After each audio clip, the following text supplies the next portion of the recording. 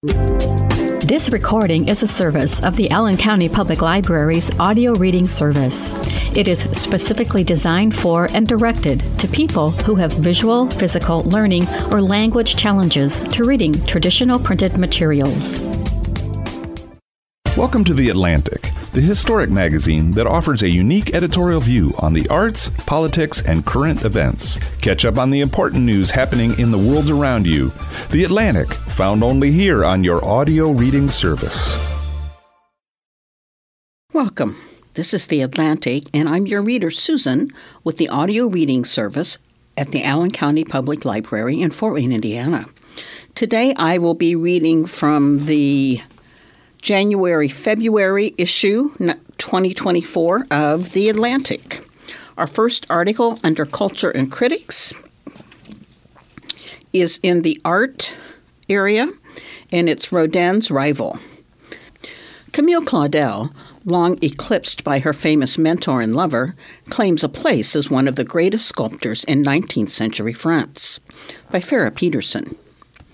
In 1892, the French sculptor Camille Claudel applied to France's Ministry of Fine Arts for a block of marble. As was customary, the ministry sent an inspector to decide whether her planned work was worth the state support. Her plaster model showing two nude figures waltzing was a virtuoso performance, the official wrote. Not even Auguste Rodin, Claudel's mentor, could have studied with more artistic finesse and consciousness the quivering life of muscles and skin.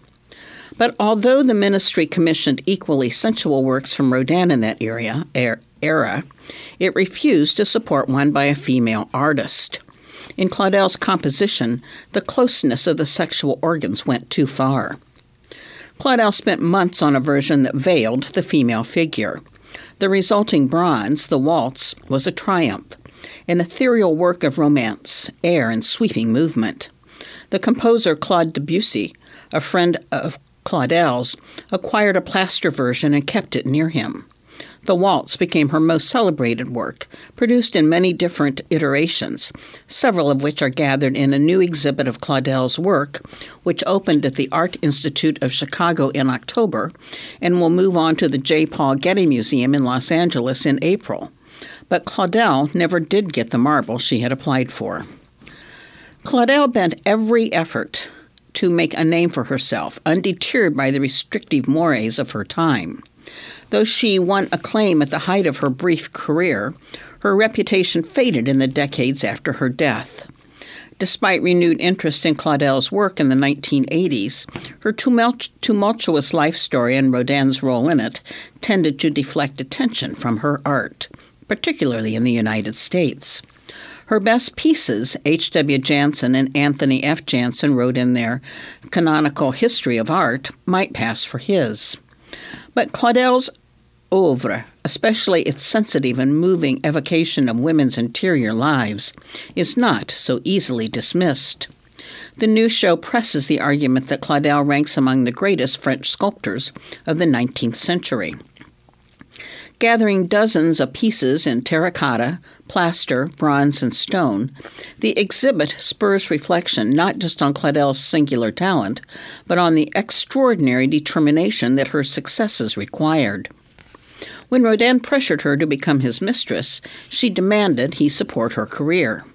When she became pregnant during their relationship, she had an abortion, not a safe or easy undertaking. In the years after their partnership ended, Claudel created some of her most compelling work. Yet, Claudel remained dependent for patronage, for materials, and eventually for her freedom itself on the men in her life. Prompted by her erratic behavior, Claudel's family, led by her brother, Paul, committed her to an asylum at age 48. There she stayed, long after her doctors urged her release, until her death 30 years later in 1943. This was a penance, her conservative Catholic brother would write, for the abortion. She never sculpted again. The exhibition leaves us wondering what else she might have shown us had she been allowed to pursue her vision. Claudel's talent was already evident by the time she entered Rodin's studio around 1884. Right away, recalled Matthias Morhart, a critic who closely followed her career, Rodin became not a teacher, but rather a brother of the young artist who was later to become his loyal and intelligent young collaborator. Rodin consulted Claudel about everything, deliberating each decision with her and proceeding only after they were in agreement. Walking through the exhibit's rooms, one can easily see why. The show opens with some of Claudel's earliest work, pieces Rodin may well have seen on their first meeting in 1882 when she was a 17-year-old art student and he was 41, starting to enjoy commercial success. Here we encounter young Roman, Claudel's tender portrait of Paul, the brother who had become her jailer. Already showing her sense of aesthetic play, Claudel flattened her brother's brow and broadened the planes of his cheek to better imitate the Roman ideal, while maintaining the idiosyncratic details of his face. The slight twist to his bottom lip, his elongated earlobes, his abstracted gaze. To complete the classical illusion, she even painted the plaster version in the exhibit, a recent Art Institute acquisition, to mimic the patina of an ancient bronze found at sea, with algal blooms of green and yellow where it might have rested at the bottom of the Adriatic. Though Young Roman and other works of the period show Claudel's potential, her rise as an artist was hardly a given. Early feminist ideas had begun to circulate in cafes, lecture halls, and even the popular press. But many in France regarded ambition like Claudel's with suspicion. To bureaucrats responsible for doling out ever-vital state support for sculpture, a woman in the male-dominated art was an interloper. The invitation to work in Rodin's studio then was not just a learning opportunity. It was a lifeline that offered Claudel access to the expensive materials and large-scale commissions she needed in order to establish herself as an artist. Her precarious position cannot have been far from Claudel's mind when, not long after she started working for him, Rodin began to pursue her relentlessly. They soon became lovers, but Claudel seems to have set certain terms. In a document that survives among his papers, Rodin agreed to promote Claudel's work among his influential friends, to pay for her to be professionally photographed, and to turn away his other students to avoid, he wrote, any risk of rival talents, though it's unlikely one would encounter anyone so naturally gifted. In return, she would let him visit her studio 4 times a month and live with him for certain parts of the year. They never married. Rodin would never make up his mind to sever ties with his other lover, Rose Burette, with whom he shared a son. But the sculptor's creative and romantic alliance held for about a decade. The exhibit's treatment of Claudel's years in Rodin's studio reveals at once the depth of their artistic collaboration and the emergence of Claudel's vision. Though her style is sometimes dismissed as an imitation of his, the show's curators, Emerson Boyer and Anne-Lise Damas, demonstrate convincingly that the borrowing and influence went in both directions. An eloquent bronze hand by Claudel evokes Rodin's well-known preoccupation with that subject. It may even seem derivative, until one considers that Claudel fashioned so many of the hands and feet of Rodin's sculptures that she complained those labors left her little time for her own work. Elsewhere, Claudel's terracotta figure, Young Girl with a Sheaf, is shown alongside Rodin's celebrated marble, Galatea. The close resemblance between the two works confirms Rodin's influence, but Claudel's Girl is no copy. Her sculpture preceded his. At the same time, the artist's styles diverged in important ways, and strikingly so in their depiction of women. Compare, for example, their crouching female nudes, so similar in composition and yet so different in final effect. Rodin's Crouching Woman, paired in the exhibit with Claudel's later work of the same name, is locked in an unlikely bestial position. Her neck strains forward with her eyes closed, and her sharply bent knees are spread, thrusting her genitals toward the viewer. Rodin has perhaps captured an idea, but he has not shown us a person. One influential critic nicknamed it the frog. Some art historians have made much of the fact that Claudel had Rodin's as an example when she made her own Crouching Woman. But a glance at Claudel's nude dispels any notion that it's purely derivative. Claudel's woman curls into herself. Her clasped hands cross her head, covering her face in a gesture of self-protection and self-effacement.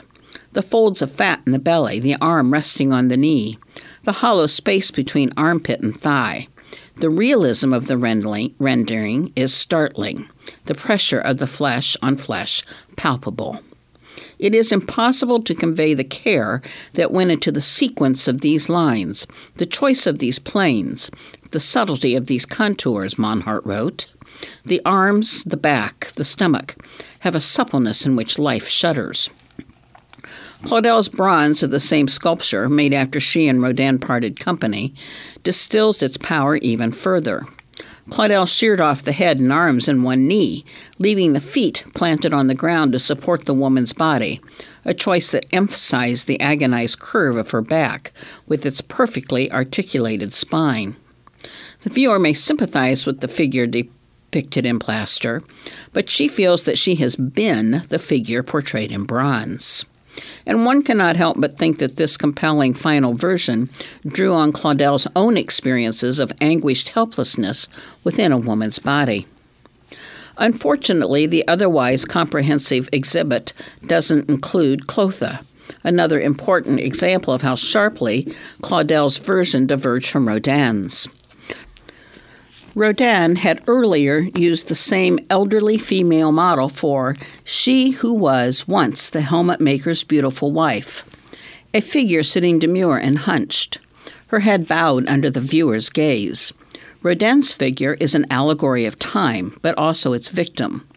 Claudel's Clotho is time's master. One of the three fates, Clotho spins the threads of men's lives. The wool, its texture like ancient gnarled vines, sits heavy on her head.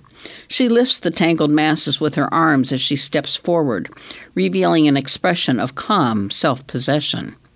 To have crafted Clotho's pose, Claudel would have had to imagine the intimate darkness under those weighty skeins of yarn.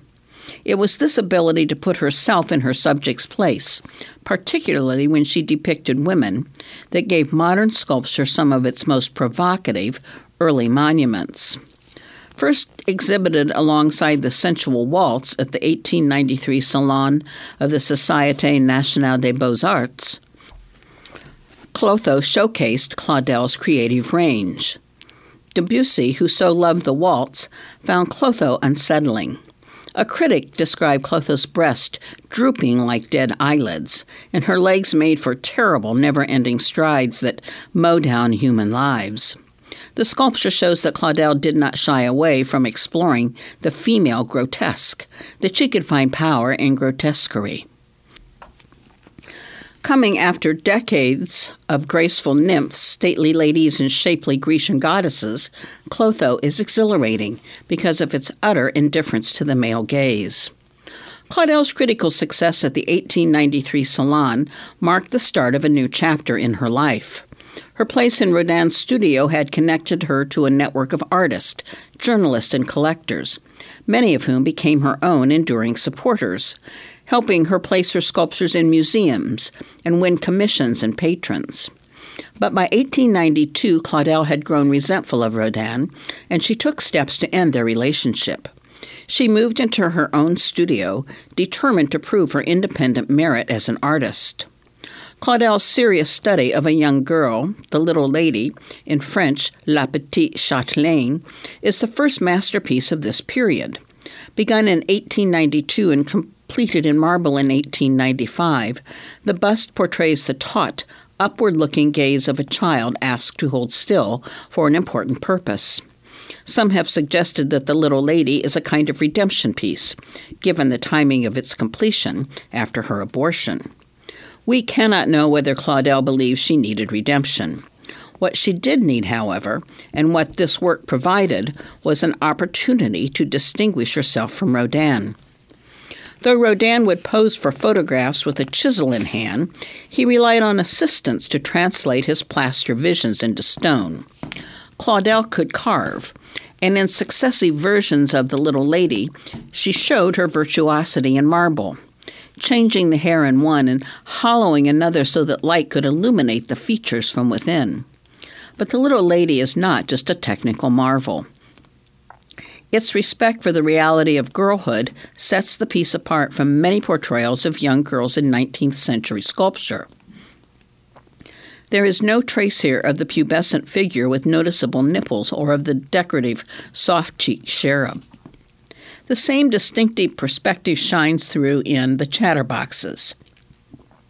Here we find something rare in European sculpture of this period, a depiction of platonic female intimacy, not as an excuse to display a breast or a hip for the onlooker, but as women actually experience it. Featured in the exhibit in both white marble and green marble onyx, the chatterboxes shows a group of 3 women listening with rapt attention to a story told by a fourth.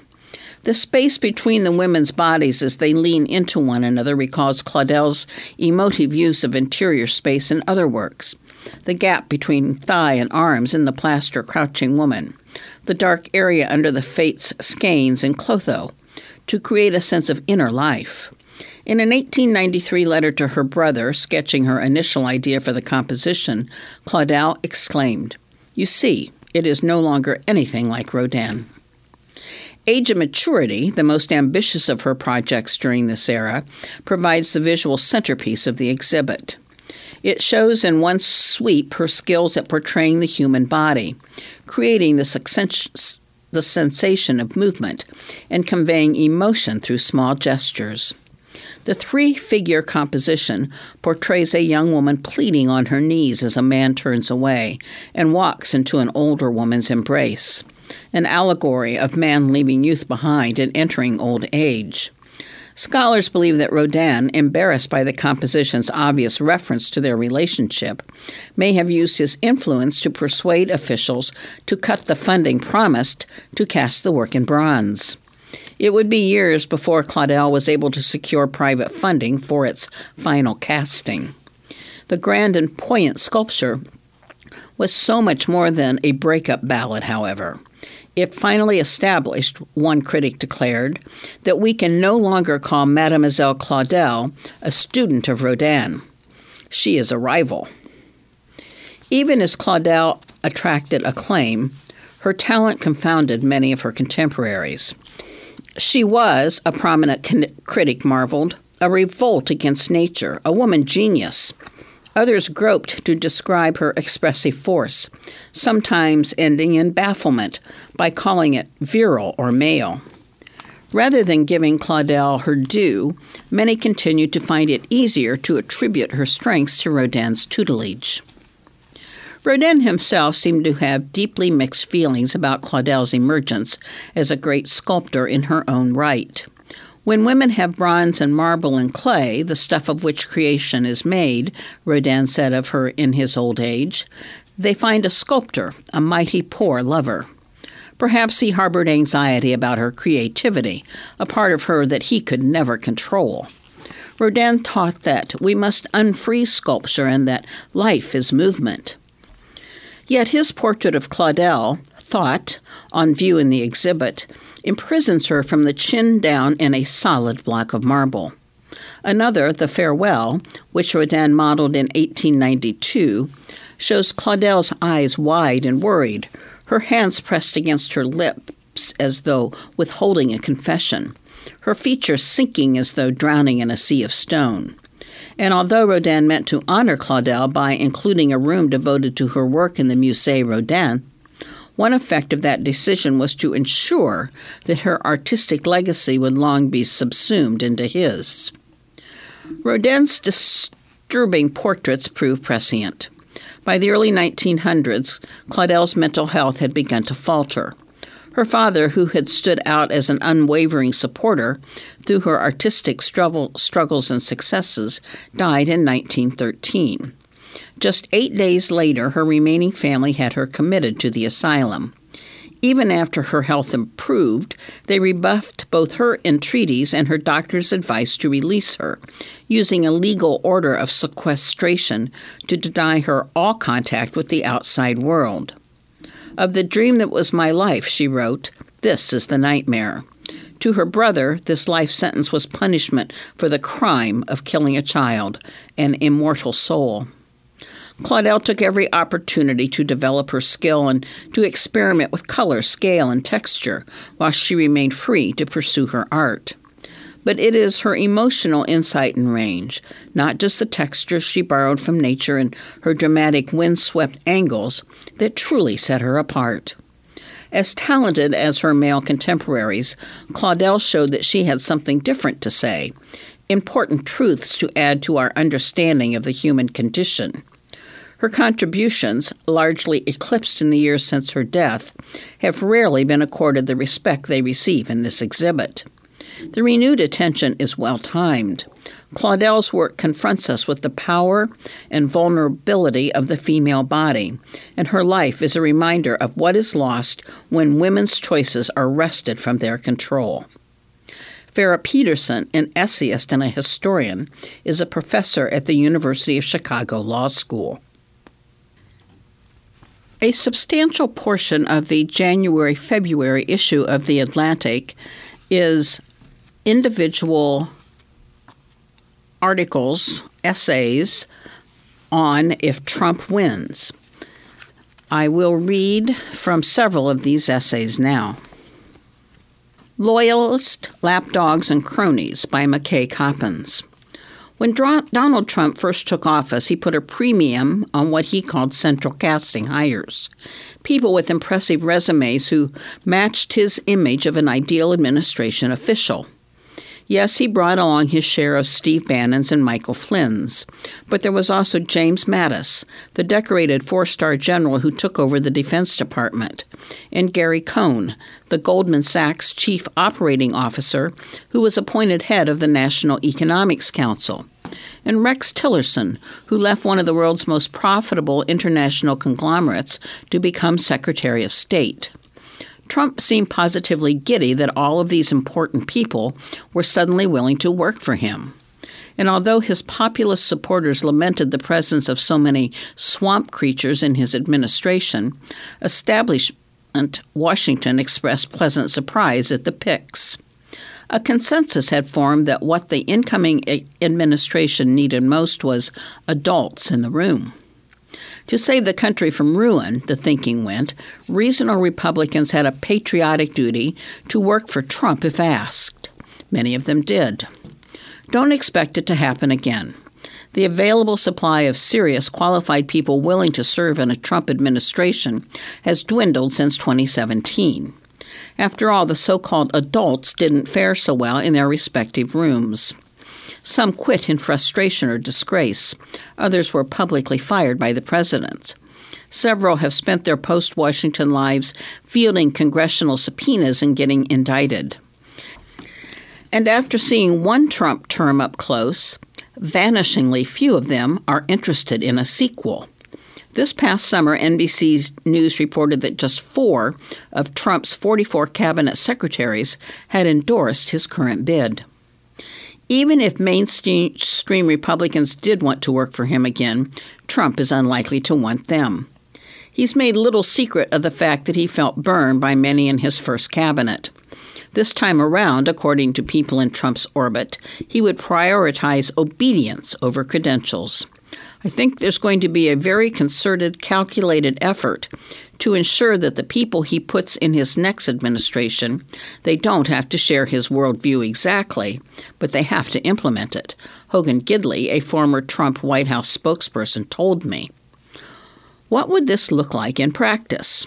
Predicting presidential appointments nearly a year before the election is a fool's errand, especially with a candidate as mercurial as this one. And, whether for reasons of low public opinion or ongoing legal jeopardy, some of Trump's likely picks might struggle to get confirmed. Expect a series of contentious hearings. But the names currently circulating in MAGA world offer a glimpse at the kind of people Trump could gravitate toward. One Trump world figure with a record of deference to the boss is Stephen Miller. As a speechwriter and policy advisor, Miller managed to endure while so many of his colleagues flamed out in part because he was satisfied with being a staffer instead of a star. He was also fully aligned with the president on his signature issue, immigration.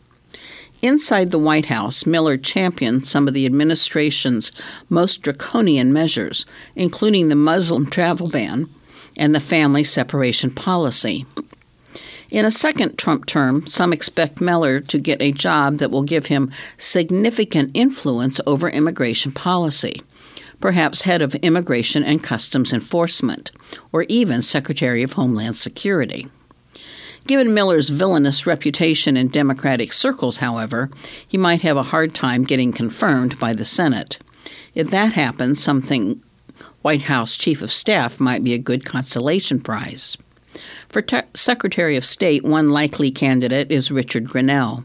Before Trump appointed him ambassador to Germany in 2018, Grenell was best known as a right-wing foreign policy pundit and an inexhaustible Twitter troll.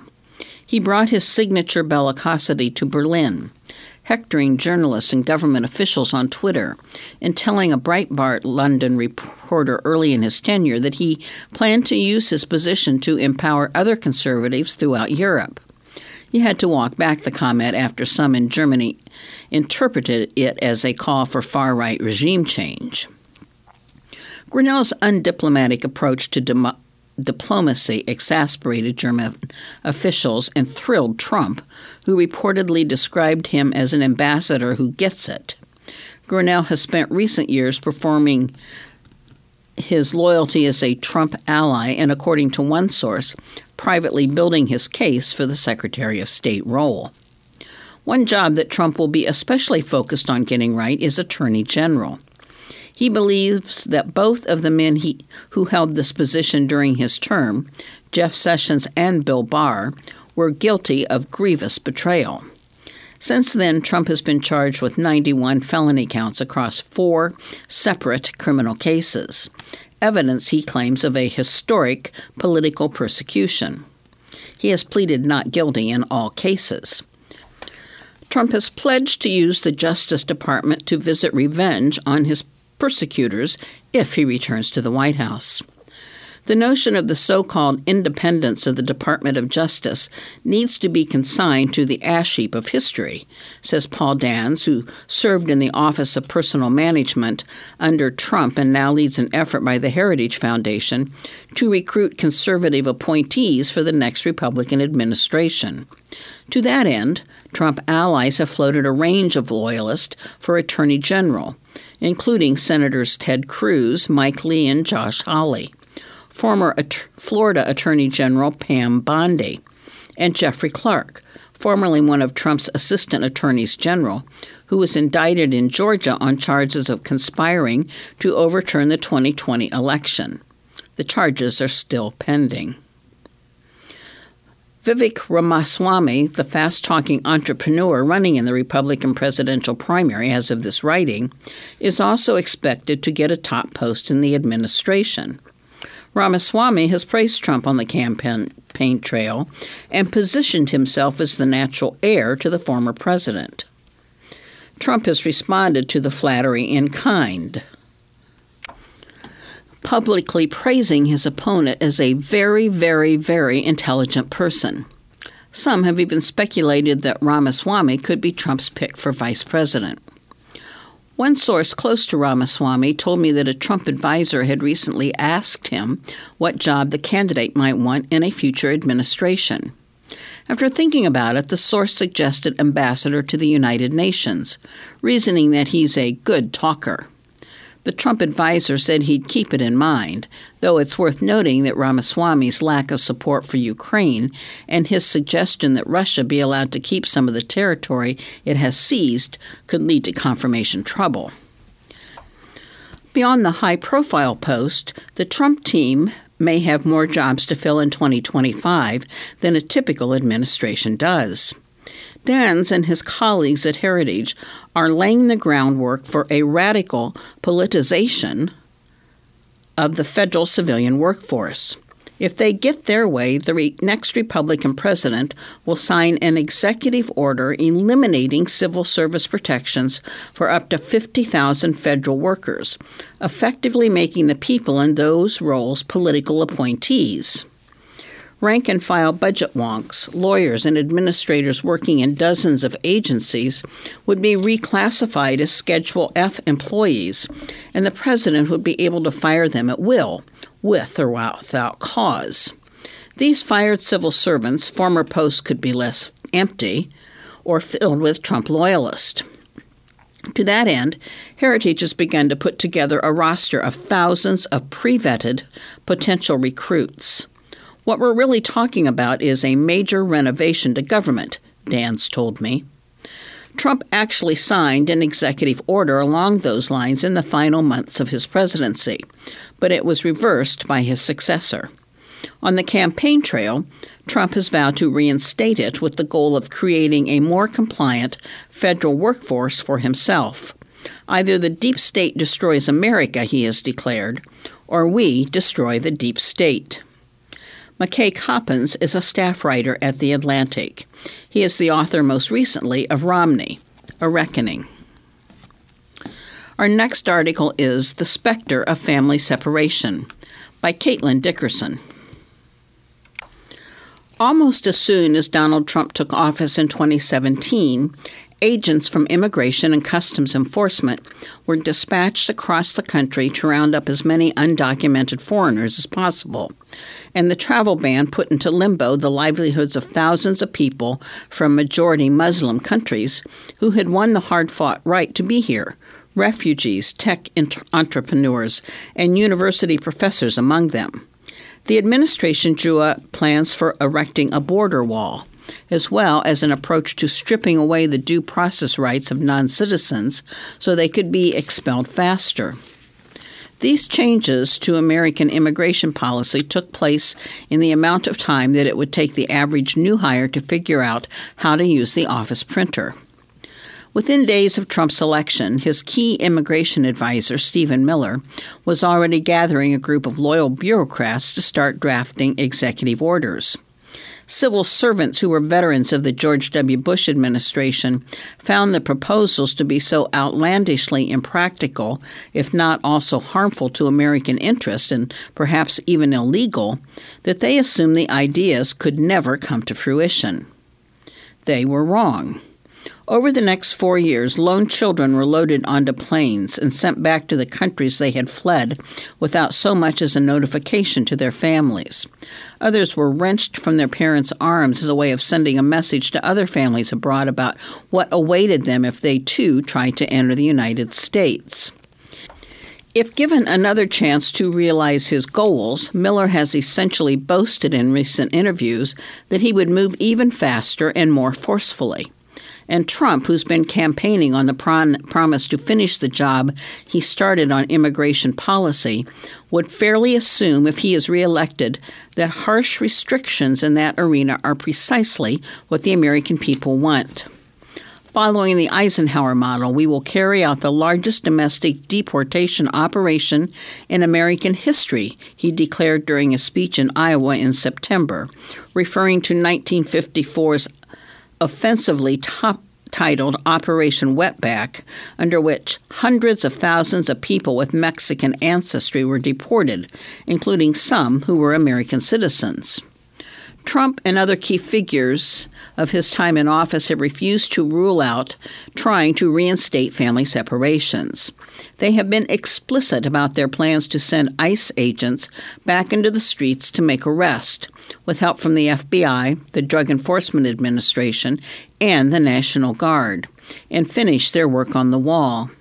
They say that they will reimpose the pandemic-related expulsion policy known as Title 42, which all but shut off access to asylum, and that they will expand the use of military-style camps to house people who are caught in the enforcement dragnet.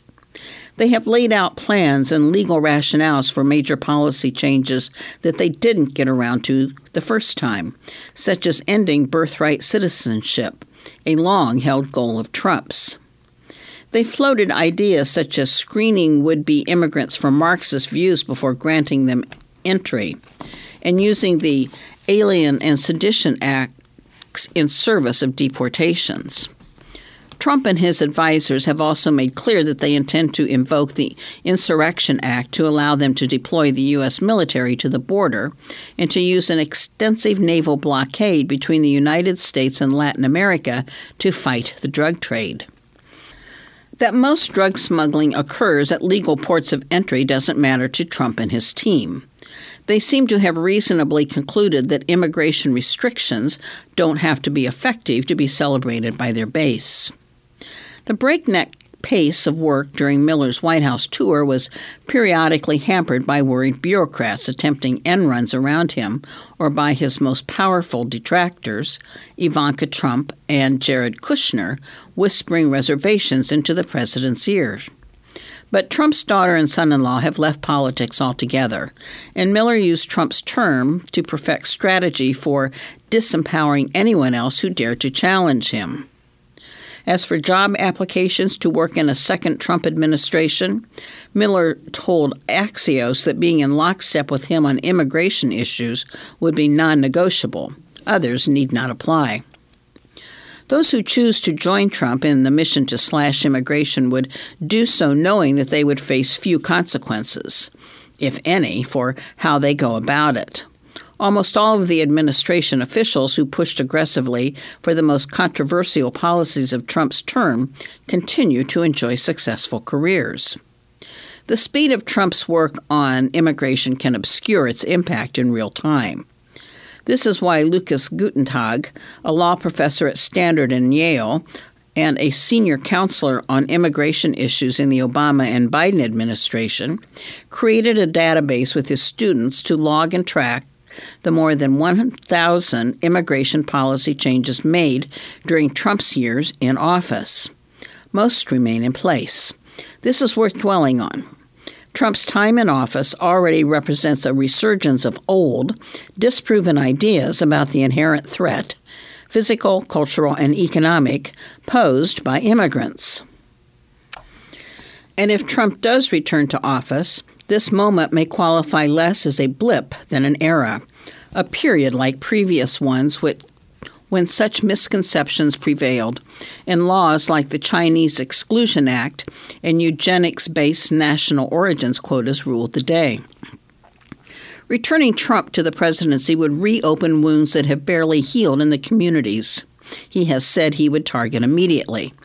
Recently, I stood outside a church in the Northeast that caters mostly to undocumented farm workers, with a Catholic sister who oversees the parish's programming. As we stood in the autumn light, I remarked on the picturesque scene around her place of worship and work. She replied by pointing in one direction, then another, at the places where she said ICE agents used to hide out on Sunday mornings during the Trump administration, waiting to capture her congregants as they left Mass to go about their weekly errands at the laundromat and the grocery store. Beyond the emotional impact of Trump's return, the economy could also face a pummeling if the number of immigrant workers, legal and otherwise, were to drop. In a November 2022 speech, Jerome Powell, the chair of the Federal Reserve, detailed the harm from COVID-related dips in immigration, which left the country short an estimated 1 million workers. America's rightward shift on immigration is part of a global story in which Western countries are, in general, turning against immigrants. But the world tends to look to the United States as a guide for what sorts of checks on immigration are socially permissible. A new Trump administration would provoke a pretty clear answer, just about any. An anything-goes approach to immigration enforcement may indeed be what the country is left with if Trump succeeds in the next general election. The first 100 days of the Trump administration will be pure bliss, Stephen Miller told Axios, followed by another 4 years of the most hard-hitting action conceivable. Caitlin Dickerson is a staff writer at The Atlantic. She is the recipient of the 2023 Pulitzer Prize for her reporting on the Trump administration's immigration policies. The next article by Barton Gellman is Trump Will Get Away with It. If Donald Trump regains the presidency, he will once again become the chief law enforcement officer of the United States. There may be no American leader less suited to take care that the laws be faithfully executed as the Constitution directs the president. But that authority comes with the office, including command of the Justice Department and the FBI. We know what Trump would like to do with that power because he said so out loud. He is driven by self-interest and revenge, in that order. He wants to squelch the criminal charges now pending against him, and he wants to redeploy federal prosecutors against his enemies, beginning with President Joe Biden. The important question is how much of that agenda he could actually carry out in a second term. Trump tried and failed to cross many lines during his time in the White House. He proposed, for example, that the IRS conduct punitive audits of his political antagonist and that Border Patrol officers shoot migrants in the legs. Subordinates talked the former president out of many such schemes or passively resisted them by running out the clock. The whole second volume of Special Counsel Robert Mueller's report, which documented 10 occasions on which Trump tried to obstruct justice, can be read as a compilation of thwarted directives. The institutional resistance Trump faced has reinforced his determination to place loyalists in key jobs should he win re-election. One example is Jeffrey Clark, who tried to help Trump overturn the 2020 election. Trump sought to appoint Clark as acting attorney general in early January 2021, but backed off after a massive resignation threat at the DOJ. People who know him well suggest that he would not let that threat deter him a second time. Trump will also want to fire Christopher Wray, the FBI director, and replace him with someone more pliable. Only tradition, not binding law, prevents the president and his political appointees from issuing orders to the FBI about its investigations. The top jobs at the DOJ require Senate confirmation, and even a Republican Senate might not confirm an indicted conspirator to overturn an election like Clark for Attorney General. Under the Vacancies Reform Act, which regulates temporary appointments, Trump can appoint any currently serving Senate-confirmed official from anywhere in the executive branch as acting attorney general. Of course, all of the officials serving at the beginning of his new term would be holdovers from the Biden administration. Trump's allies are searching for loyalists among the Republicans currently serving on several dozen independent boards and commissions, such as the Federal Trade Commission, that have party balancing requirements for their appointees. Alternately, Trump could choose a senior career official in the Justice Department who has served for at least 90 days in a position ranked GS 15 or higher on the federal pay scale, a cohort that includes, for example, senior trial attorneys, division counsels, and section chiefs. As Ann Joseph O'Connell, a Stanford law professor and an expert on the Vacancies Reform Act, reminded me, this is how we got Matthew Whitaker, the former Attorney General's chief of staff, as acting Attorney General. Whitaker was widely criticized as unqualified. Would some career officials somewhere among the department's 115,000 employees do Trump's bidding in exchange for an acting appointment? Trump's team is looking. Once Trump has installed loyalists in crucial posts, his first priority, an urgent one for a man facing 91 felony charges in 4 jurisdictions, would be to save himself from conviction and imprisonment. Of the 4 indictments against him, 2 are federal. The Florida case, with charges of unlawful retention of classified documents and obstruction of justice, and the Washington case, which charges Trump with unlawful effort to overturn the 2020 election. Those will be the easiest for him to dispose of. To begin with, there is little to stop Trump from firing Special Counsel Jack Smith, who is overseeing both of the federal investigations. Justice Department regulations confer a measure of protection on a special counsel against arbitrary dismissal, but he may be removed for misconduct, dereliction of duty, incapacity, conflict of interest, or for other good cause. That last clause is a catch-all that Trump could readily invoke. The regulations state that a special counsel may be fired only by the personal action of the Attorney General, but that would not stop Trump either. In the unlikely event that his hand-picked Attorney General were reluctant, he could fire the Attorney General and keep on firing successors until he found one to do his bidding, as Richard Nixon did to get rid of Archibald Cox. Alternatively, Trump could claim, and probably prevail, if it came to a lawsuit, that the president is not bound by Justice Department's regulations and can fire the special counsel himself. Smith's departure would still leave Trump's federal criminal charges intact, but no law would prevent Trump from ordering that they be dropped. He could do so even with a trial in progress, right up to the moment before a jury returned a verdict. No legal expert I talked with expressed any doubt that he would get away with this. Dismissing the charges would require the trial judge's consent.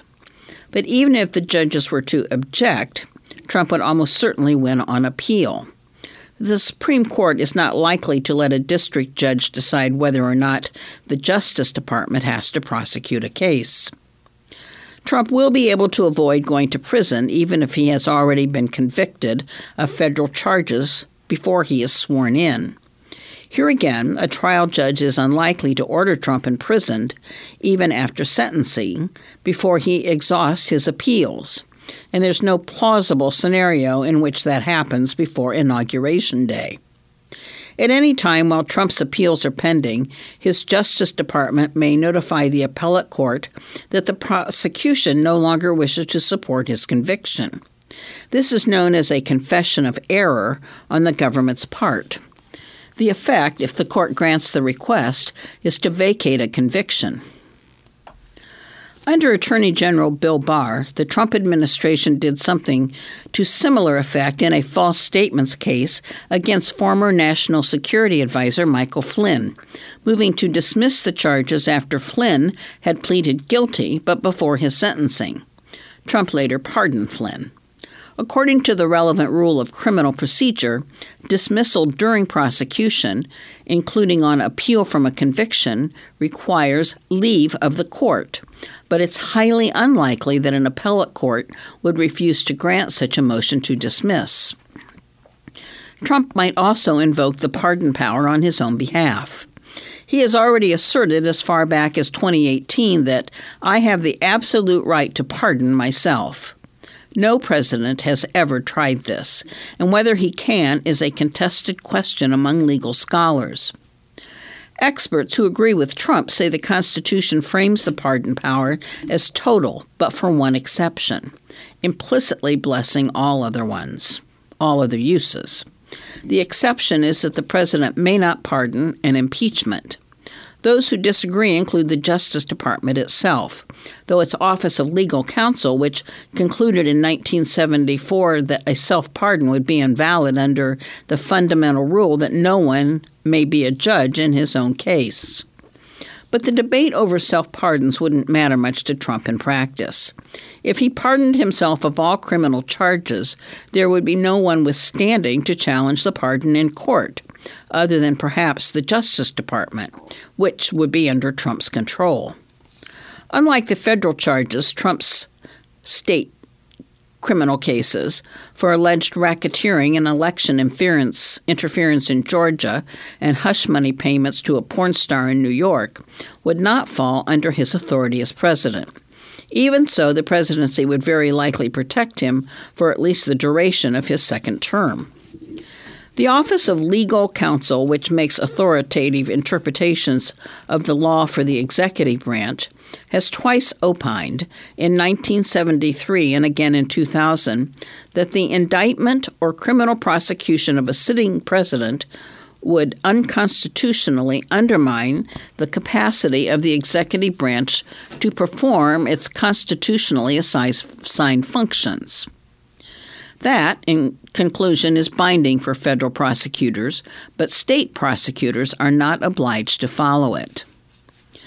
No one knows what would happen if Fani Willis, the district attorney in Fulton County, Georgia, or Alvin Bragg, the DA in New York, decided to press ahead with their cases against Trump should he regain the presidency. Like so many outlandish questions pertaining to Trump, this one has no judicial precedent, because no sitting president has ever been charged with felony crimes. But legal scholars told me that Trump would have strong arguments, at least, to defer state criminal proceedings against him until he left the White House in 2029. By then, new prosecutors with new priorities may have replaced Willis and Bragg. Trump has named a long list of people as deserving of criminal charges or execution. Among them are Joe Biden, Mark Milley, James Comey, Andrew McCabe, John Brennan, James Clapper, and Arthur Engoron, the judge in his New York civil fraud case. If he returns to office, Trump may not even have to order their prosecutions himself. He will be surrounded by allies who know what he wants. One likely DOJ appointee is Mike Davis, a Republican who has substantial government credentials. He was a law clerk for Supreme Court Justice Neil Gorsuch and chief counsel for nominations to Senator Charles Grassley when Grassley chaired the Judiciary Committee. If Davis were acting attorney general, he said on a right-wing YouTube show, he would rain hell on Washington. First, we're going to fire a lot of people in the executive branch, in the deep state. He would also indict Joe Biden and Hunter Biden and James Biden and every other scumball, sleazeball Biden. And every January 6th defendant is going to get a pardon. Trump could not immediately appoint an outsider like Davis attorney general, but he could make him a Justice Department section chief and then appoint him as acting attorney general after 90 days. Trump could also appoint, or direct his attorney general to appoint, any lawyer at any time as special counsel to the Justice Department with the authority to bring charges and prosecute a case. Trump might not be able to convict his political enemies of spurious charges, but he could immiserate them with years of investigations and require them to run up millions of dollars in legal fees. Likewise, if he managed to place sufficiently zealous allies in the Office of Legal Counsel, Trump could obtain legal authority for any number of otherwise lawless transgressions. Vice President Dick Cheney did that in the George W. Bush administration, inducing the OLC to issue opinions that authorized torture and warrantless domestic surveillance. Those opinions were later repudiated, but they guided policy for years. Trump's history suggests that he might seek comparable legal blessing for the use of lethal force at the southern border, deployment of federal troops against political demonstrators, federal seizures of state voting machines, or deferral of the next election in order to stay in power. He would be limited only by the willingness of Congress, the Supreme Court, and the career civil service to say no. It occurred to me as I interviewed government veterans and legal scholars that they might be blinkered by their own expertise when they try to anticipate what Trump would do. All of the abuses they foresee are based on the ostensibly lawful powers of the president, even if they amount to gross ruptures of legal norms and boundaries. What transgressions could he commit, that is, within the law? But Trump himself isn't thinking that way. On Truth Social in December 2022, he posted that righting a wrong of sufficient magnitude, in this case his fictitious claim of election fraud, allows for the termination of all rules, regulations, and articles, even those found in the Constitution. The Take Care Clause of the Constitution calls for the president to see that laws are carried out faithfully. But what if a court rules against Trump and he simply refuses to comply? It's not obvious who would or could enforce the ruling. Barton Gellman is a staff writer at The Atlantic and the author of 2 books, including Angler, The Cheney Vice Presidency. Well, that's all the time we have for today. This has been Susan with The Atlantic. I hope you've enjoyed today's reading from the audio reading service at the Allen County Public Library in Fort Wayne, Indiana.